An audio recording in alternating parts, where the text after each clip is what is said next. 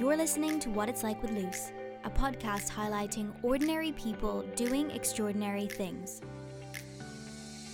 I'm your host, Lucy Norris, and on today's episode, I'm speaking with lifestyle entrepreneur, founder of Bournemouth Sevens Festival and podcast host. Growing up above pubs in London, this week's guest was a born entrepreneur. From a young age, he had a natural business mindset which he carried through to his adult life, resulting in him being responsible for hosting 14 festivals and 1,500 events. From starting out in nightlife promotions as a final year student to setting up the world's largest sport and music festival, this week's guest has quite the story to tell. Sharing his insights into successful branding, taking risks, and the power of keeping things simple, here's what it's like to be Roger Woodall. Thank you so much, Roger, for joining me today. I'm so excited to get stuck into your story, but before we go into the details of everything that you've done in terms of your career and all of that, I'd be interested to hear a bit about what you were like growing up and whether this entrepreneurial spirit that you have has always been there. Yeah, I grew up above pubs in London as a young kid, so it was you were around a lot of adults the whole time, so you're around a lot of characters, you're around a lot of, I lived above the pub, the 2-bed flat above the pub. So you're around a lot of naughty people downstairs in the pub, lots of fun people, lots of characters, lots of people wheeling and dealing, lots of people buying and selling. And, we had a nightclub next door to us, next door to the pub. I had one wall, I had my bedroom, and then one wall with a nightclub of 1,000 people in there next door. So you grow up very, very quickly. And I grew up around a lot of adults and maybe saw a lot of things kids shouldn't see at that age, but I loved it. Absolutely loved it, and that's where my entrepreneurial spirit come from, and allowed me to set up businesses as a 10-year-old. I'd go to the nightclub next door on a Saturday and buy 20 tickets off the manager for £1 each, and then I'd go into my dad's pub next door at between 10 and 11 o'clock in the evening and sell all those tickets for £2 each, but the ticket they got would get them queue jump. So it saved them queuing with 1,000 people. It got them VIP queue jump. So everyone was a winner. So I learned from a very young age that business is all about creating a win-win situation. And, as a 10-year-old, to earn £20 in, an hour's work, I felt like a king. I felt like a multimillionaire at that age. And it's just grown from there, really. It's funny, at 30 years old, I'm still selling tickets and doing VIP tickets. But the numbers just got bigger as you got older. When you were entering college, I know you were really heavily involved in rugby and sports and things like that, but when you had to make the decision to focus more heavily on business, or how you discovered that that was going to be your path rather than, say, going down pursuing rugby as a career? So really, my proper business world started in my final year at university. There was a local nightclub. I went to Loughborough Sports University and I was one of the main faces on campus, being a rugby boy in my final year. And the local nightclub had 1,000 people in there every Wednesday. Wow. And they used to charge £2 to get in. And I approached them at the start of the year saying, how about you keep £2? We put £1 on top. So the customer pays £3. I keep the £1, you keep the £2, and I'll get more students in here every single Wednesday. So they agreed to that. So I guaranteed myself £1,000 each week, and we got the numbers up to 2,000 capacity. So I got £2,000 every single Wednesday as a student. Wow. And this was back in 1999. I also took on another club in Wandsworth in London on the Tuesday night, and that was another £1,000. So as a student in my final year, I was coming out £3,000 a week cash, putting on student parties, and that happened every single Tuesday and Wednesday for my whole final year. So I literally hit the jackpot at a very young age and saw a huge gap in the market. I saw a great opportunity to become a pioneer in the student promotions world as a promoter. And I did that for a year. And when I finished my PE sports science degree, which I had no interest in, if I was honest with you, I was just always about looking how I can create a business when I finished. I didn't want to go and get a job. So I created a brand in year 2000 in the dot-com boom. We created a website and we called the brand, the student nightclub brand, called it popyourcherry.com. I like that. And it was the 2 cherries from Pasha, the Pasha logo. Mm-hmm.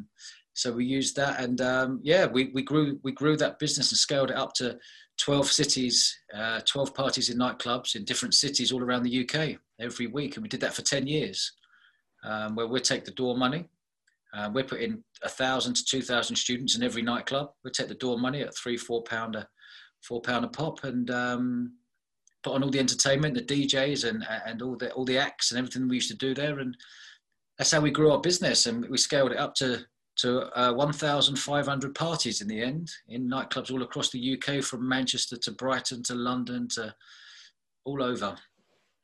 That's so impressive. And as you said there, as a student, I mean, that kind of money is what dreams are made of at that time. Yeah. And so I suppose you said you did it for 10 years, and I know that you've done so many other things since then. So where was the turning point for you, or the moment where you might have felt like you'd given all you could give to that space, or you were interested in pursuing new interests? How did that come about, where the shift came? Yeah. The shift came, I started in 1999, and the shift came, and I launched a festival in 2008, but the shift came about 2006, 2007. In the nightclubs back then, everyone used to smoke. The whole nightclub used to be everyone smoking. And all of a sudden, the government brought a smoking ban in, which means people had to go outside the nightclub in the cold and the rain and the snow, whatever it may be, and have a cigarette outside. And that sort of changed the atmosphere a little bit and changed the experience for the customer. And at the same time, the government brought in late licensing. So it allowed all the bars, all the feeder bars, before they would come to your nightclub, it allowed those bars to stay open past 11 o'clock. They would stay open till 1, 2 o'clock, and that would then compete with our club. So all these small bars, like feeder bars, like 20 or 30 of them in a city, will hold on to their customers till midnight, 1 o'clock. I put little dance floors in their bars and stuff. So all these things started to trigger for me, and it was something that I thought, something's happening here. I need to look at, I've had a brilliant run in this for 10 years. I need to look at the next new business model, and how can I be a pioneer of something new? And that was the next step up. After throwing thousands of parties, the next step up was to say, okay, well, let's look at doing a festival.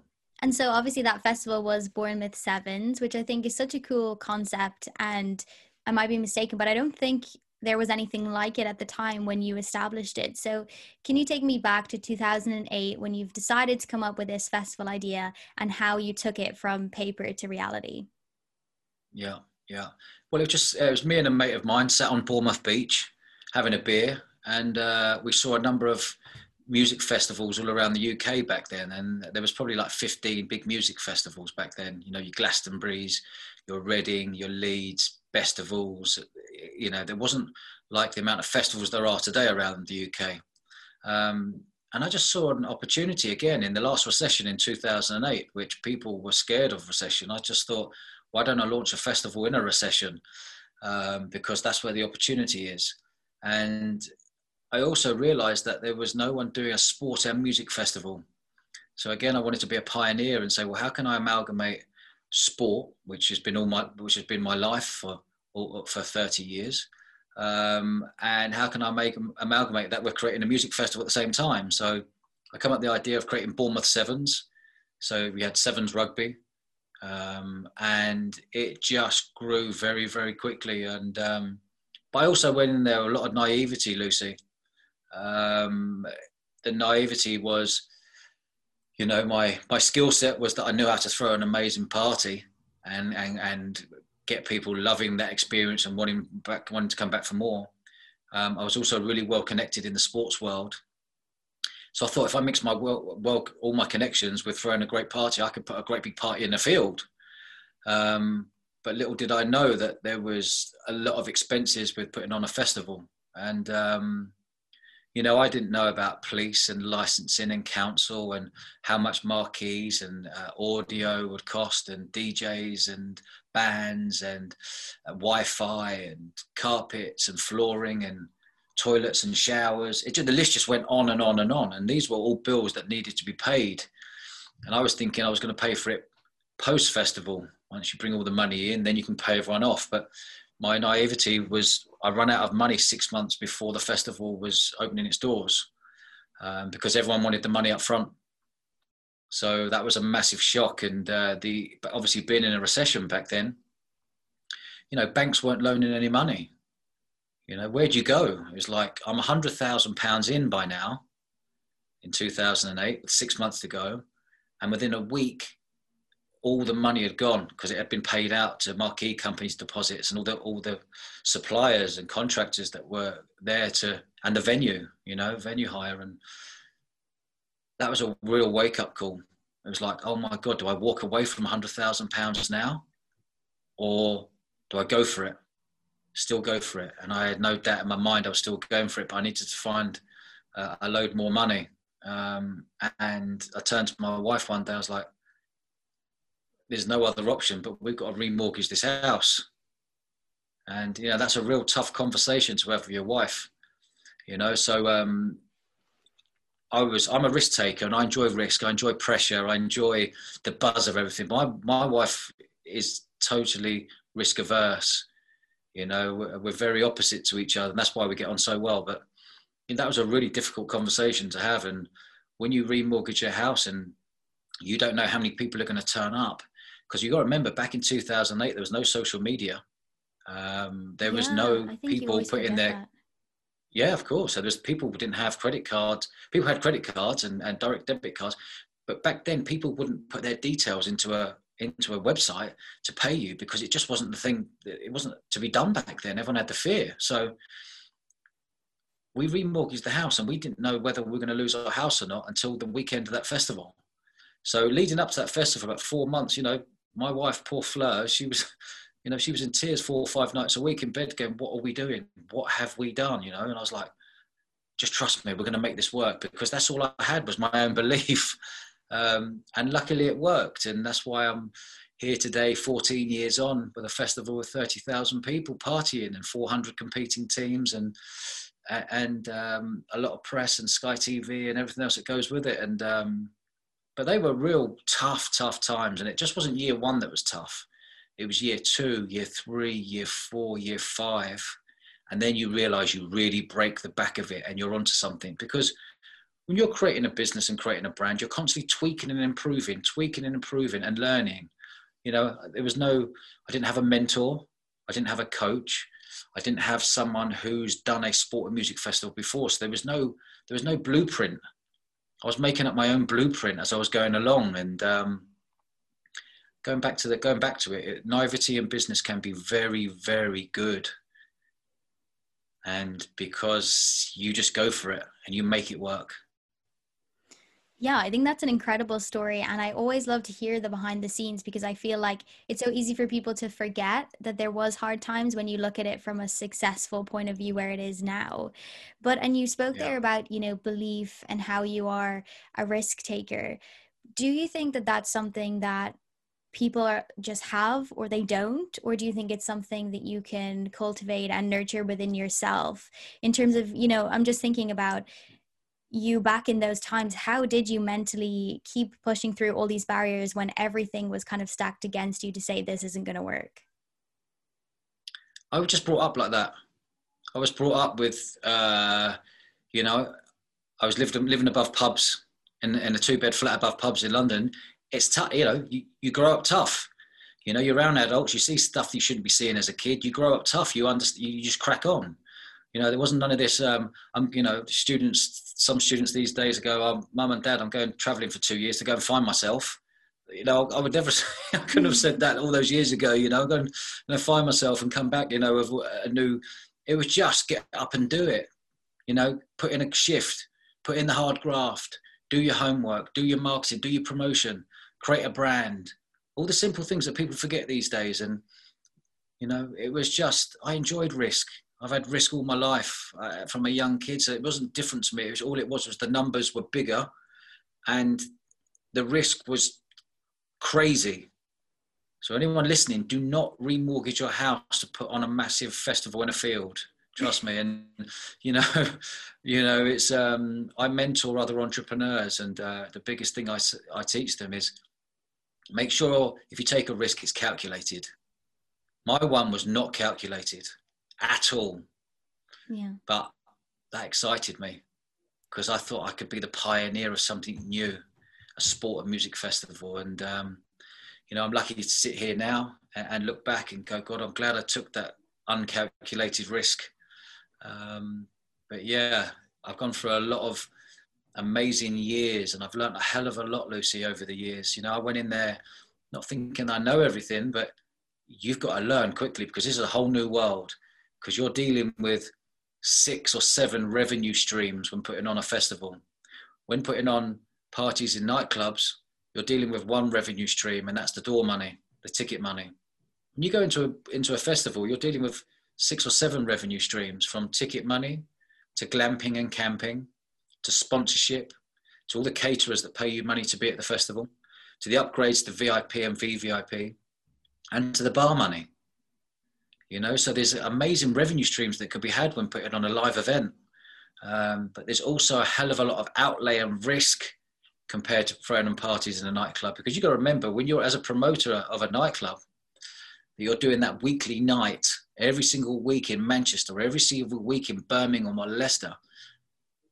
My outlay was just to get people into the club, the marketing and the promotion, and building teams of people up in different cities, and paying for the DJs. It wasn't a lot. Well, you think about it, I would go there, the toilets were there, the lighting was there, the DJ box was there, the bars were stocked, the security were there. Everything was landed on a plate for you. So when you're putting it on a field, nothing's landed on a plate for you. You've just got 67 acres of green land.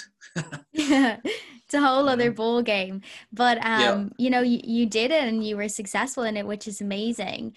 And so you mentioned there, you didn't have social media or anything like that. I know you were quite well connected within the world, and obviously you did have that background a lot in promotions and things like that. But how do you think, or what do you think it was about what you were trying to sell to people that created that buzz and made people want to buy tickets to this new thing they'd never heard of before, and, spend some of their summer there? I wanted to recreate something that me and my mates would like.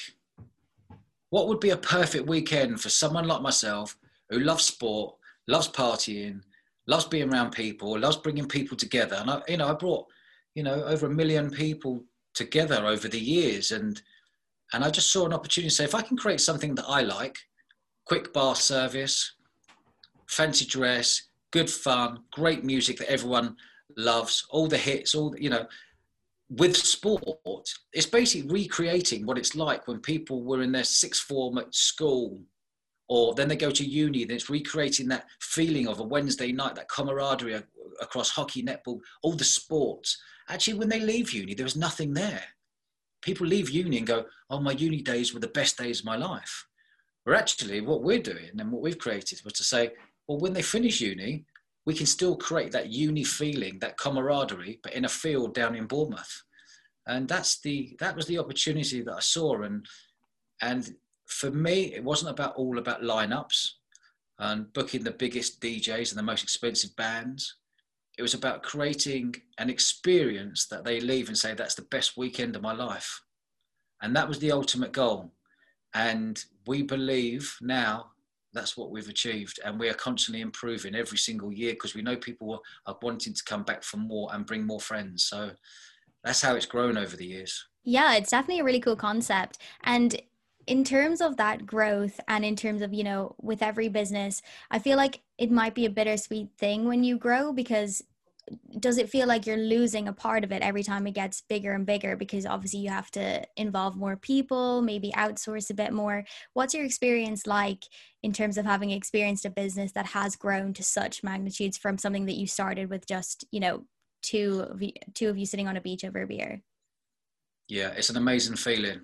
When you grow a business and you do it correctly, there's too many people out there these days that I find very difficult. As an entrepreneur, never had a job in my life. As I look now and see young startups starting, the first thing they do is look for funding, look for investment, get VCs on board to chuck in £1 million. And it's like the ultimate goal is to go and get money, easy money, and business isn't easy. You got to remember that, 50% of businesses fail in 18 months. 50%, 80% fail in 5 years. These are huge numbers. These statistics don't favor the startup or the entrepreneur. They don't favor. So when growing a business, it's important that you grow it slowly. Everyone wants instant gratification these days across social media platforms. But as a business, you can't. The key to business for me is creating a brand. A brand is something that they talk about when you're not in the room. They talk about your brand when you're not in the room. You know you've got a strong brand. A prime example now is that businesses come and go. Brands don't.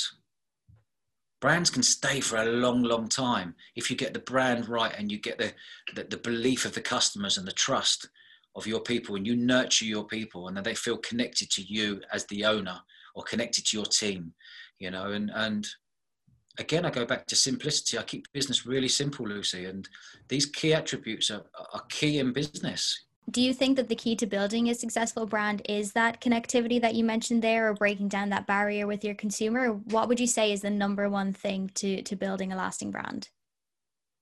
The experience of the customer, from customer service, for them picking up the phone to your office wanting to buy tickets, that you've got lovely people on the end of the line who are talking the same language, you know, with an upbeat feel. But you remember, we're a cool business, so people want to be associated with us.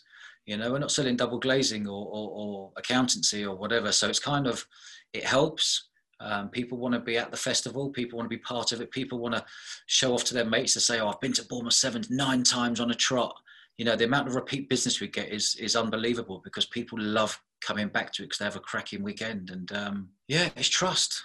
It really is trust. They know they're going to get a brilliant weekend. So, and they leave with a smile on their face, because you know they're going to tell 10, 20 friends the day after. You know they're going to plaster it all across their social media platforms, and it's only going to help your brand to sell tickets the following year.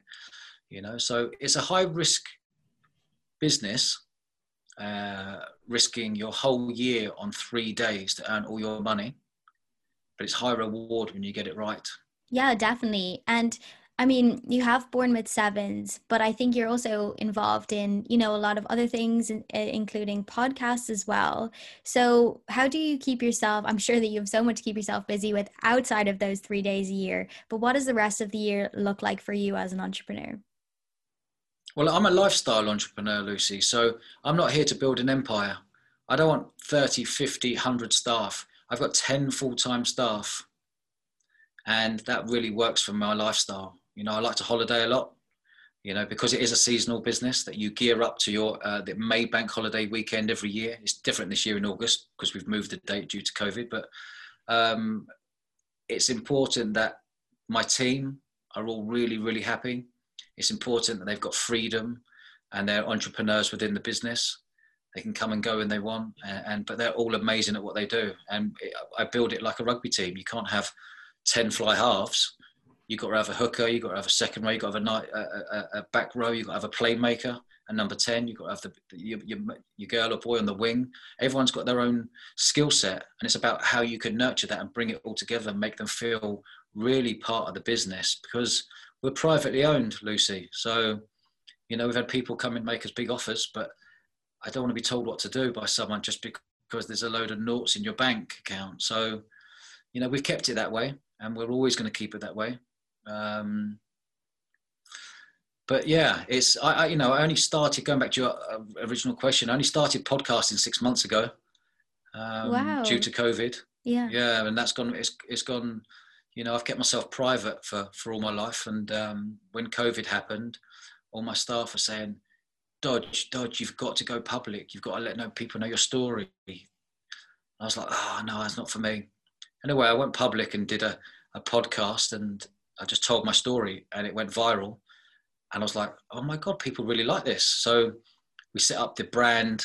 You know, I kept talking about personal brand. I didn't want to do it around my name because I felt uncomfortable with that. So we come up with the personal brand called The Eventful Entrepreneur, due to what I've been doing all my life. And we created a podcast, and I've invited some really cool guests on my podcast who are friends of mine. And when you start seeing the iTunes, Apple reviews, the written ones, you know you're onto something really special when people are writing crazy, polite, nice reviews about the podcast. And that's really inspired me to keep going. So we release a new episode every Wednesday. And I'm interviewing sporting icons and entrepreneurs and comedians and rock stars. And it's just been great. It's been really, really good. And I only get people on my show who are cool, real, say how it is, no jargon. And we just have a wicked conversation for an hour. That's mental that you've only been doing it for 6 months, considering the caliber Yeah. of people that you've had on. I didn't realize that. Congrats to you, because it's a really great show. Thank you. And so obviously you said you've been an entrepreneur your whole life. It sounds like it was in your DNA from, the minute you could walk. Do you think that there is another business in you, or are you content with what you've got going on at the moment? Well, on the back of me launching the Eventful Entrepreneur podcast, I got a phone call about 8 weeks ago from a chap who's the executive producer of I'm a Celebrity, Get Me Out of Here. And it was a private number on my phone, come through on a Monday, and said, can I come and meet you? We've listened to your podcast. Can I come and have a chat with you? And I thought, sure. So he come down the next day and said, we've listened to the podcast. We love it. Would you like to be a co-host of the new show that we're about to tell you? I was like, well, what is it called? They went, it's the Harry Redknapp Show. That's so cool. I was like, oh my God, of course I'll be the co-host. So lo and behold, I'm Harry Redknapp's co-host. Harry's the host. And we've just interviewed some really cool people over the last 10, 12 weeks, from Piers Morgan to Rod Stewart to Eddie Hearn to Frank Lampard. It's just been Ramesh Ranganathan, Eddie Hearn. It's just gone on. The list has gone on, and we've had a real good laugh. So I signed the contract for that. And we've been cracking on with that for the last 10, 12 weeks, which has been great fun. Yeah, that's so cool. So that's been good. Yeah. Yeah. And I always think it's so funny when you get those phone calls, or you hear people talk about those phone calls. If they're a private number, they always say, I almost didn't answer it because I didn't know who it was going to be, and things like that. So you should always answer your phone. Absolutely. So, and then since COVID's happened, we've launching this new course, a new events course, an online events course. It's called the Event Crowd. And I saw an opportunity to be a pioneer again I saw that car companies were constantly improving. Apple was constantly improving. Watch companies were constantly improving. But what I realized was universities weren't constantly improving. And what I realized that the universities is actually a massive, massive business. And a business that is an unbelievable amount of money it costs for a student to go to university for 3 years. Mm-hmm. And I found out it was £27,000 in tuition fees. Yep. And I found out the average student leaves university with £50,000 of debt around their neck before they start their business life. And I was in shock. And I thought, hold on a minute. I knew there was a massive myth. You had to go and do an event management degree or a business management degree or a sport management degree to get into the events industry. And I knew you didn't. So we have built this course, an online course that can take you 3 months at a fraction of the price and a fraction of the time, that will get you diplomas and certificates that will allow you to get into the events industry. That's so cool because, as you're saying, I have that debt as well. So I'm enjoying life with that. But it is crazy how quickly the world is evolving and trying to make things more accessible for everyone. And then it's the traditional institutions that are supposed to prepare you for your career that seem to be stuck and not taking on any new initiatives or anything like that. 100%, Lucy. You've got to remember that event management students are being taught from people who weren't in events, and the lecturers are reading out of a book that was written 20 years ago. Madness. So what I've done is I've brought in 40 of the industry experts, of people who put on Boardmasters Festival, Glastonbury, the Olympics, London Marathon, wedding companies, conferences. I brought them all in, the industry experts who are in the industry today, who are giving guest talks for an hour. So there's 600 years of experience on our course, the Event Crowd. 600 years experience that someone can do in 3 months and leave there with a diploma that they can walk into any events company around the country to say, oh my God, I've done the diploma from the Event Crowd. Wow. That sounds, it sounds like a win-win from that huge perspective. Huge win-win. Yeah. £2,000 for the course, or £27,000 to do a 3-year degree. Yeah. Oh, it sounds like Crazy. such a simple choice when you put it that way. Yep. And I'm sure you're going to have a lot of success with that. And so, you know, you've Mm. listed off a lot of things you have going on at the moment. And then obviously you have your festival as well. And you've achieved so much along the way. So what is the ultimate goal? What do you have kind of an end place that you're always reaching to, or is it just day by day? There is no goal. There is no goal. The quicker people realize there's no destination, there is no destination. People take that out of their mind. It's the journey. It's the fun we're having today, living in the present. When we're constantly looking in the future, you know, this whole country puts fear upon us. When you're constantly looking in the past, people are dealing with guilt. If you're living in the present, you're living today, you're living a really good life. So in business, enjoy the journey, enjoy the highs and the lows and the pressures. If you can learn to enjoy the pressures and the lows, the highs are even better. You know, it's really simple. It's really, really simple. But make sure you do something, whether it's yourself, Lucy, or anyone else listening, that you're passionate about. I couldn't think of anything worse getting out of bed, knowing I'm going to a job that I do not enjoy. When you know you're on this planet for 80 years and time's ticking, and then when you're sitting in an old people's home when you're 70 odd, 80 odd, looking back going, I've got regret why I didn't take the opportunity. I've got regret why I didn't set up my own business. I've got regret on why, regret. I don't want to have that feeling. Anyone listening shouldn't have that feeling. So if you're passionate about something, please follow that. It's key. Yeah, I think that's so true. And I think it's always so valuable to hear that coming from someone that, as you demonstrated throughout the course of this conversation, went through the lows, you know, just as much as the highs, but you're now sitting and living the life that you want to live every day as opposed to something that you have to do. And I feel like you have already answered this, you know, throughout the course of our chat. But I do just want to ask, if you had to give one piece of advice to your 10-year-old self, if you could go back and sit in front of that kid, what is the one thing you felt like you had to say to him? Follow your passion. Do something that makes you happy. Why would you do something that doesn't make you happy? I never understand it. And if I just don't understand it, why it would even go into someone's mind? Do things that make you happy. Because it's not about money. It's not about, listen, we've all got bills to pay, don't get me wrong. But having a free mind and being happy is a much better place to be than not having a free mind of negativity and doing something you don't enjoy. So keep it simple and find out what makes you happy, first of all. But a lot of people have to realize what makes them happy. Not a lot of people realize what might make them happy. Yeah. Happiness is key. Happiness. Happy. Yeah. That's my advice.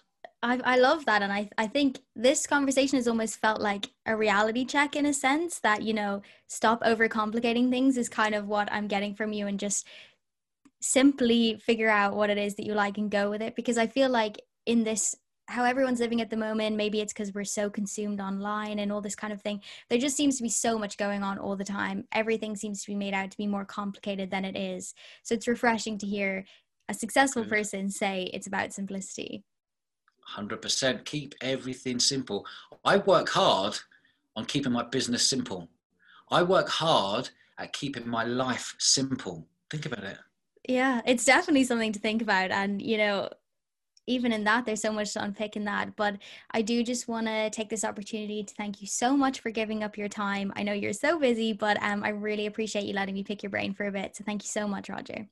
No worries at all, Lucy. I think you present yourself very, very well, and I wish you all the best in whatever you look to do moving forward. Thank you so much for listening, and as always, please rate, share, and leave a comment if you like what you hear. And don't forget to follow @WhatIt'sLikePod on Instagram and Facebook. To find out more about Roger and his businesses, visit the links provided in the show notes.